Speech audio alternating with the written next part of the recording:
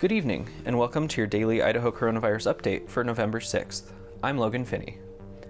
On Friday, the Idaho Department of Health and Welfare added 1,330 new cases and 9 new deaths to its statewide total, setting yet another record for new daily cases. That brings the statewide total to 70,909 known cases and 680 deaths. Today's numbers show 307 new cases in Ada County, 143 in Twin Falls County, 116 in Kootenai County, and 100 in Canyon County.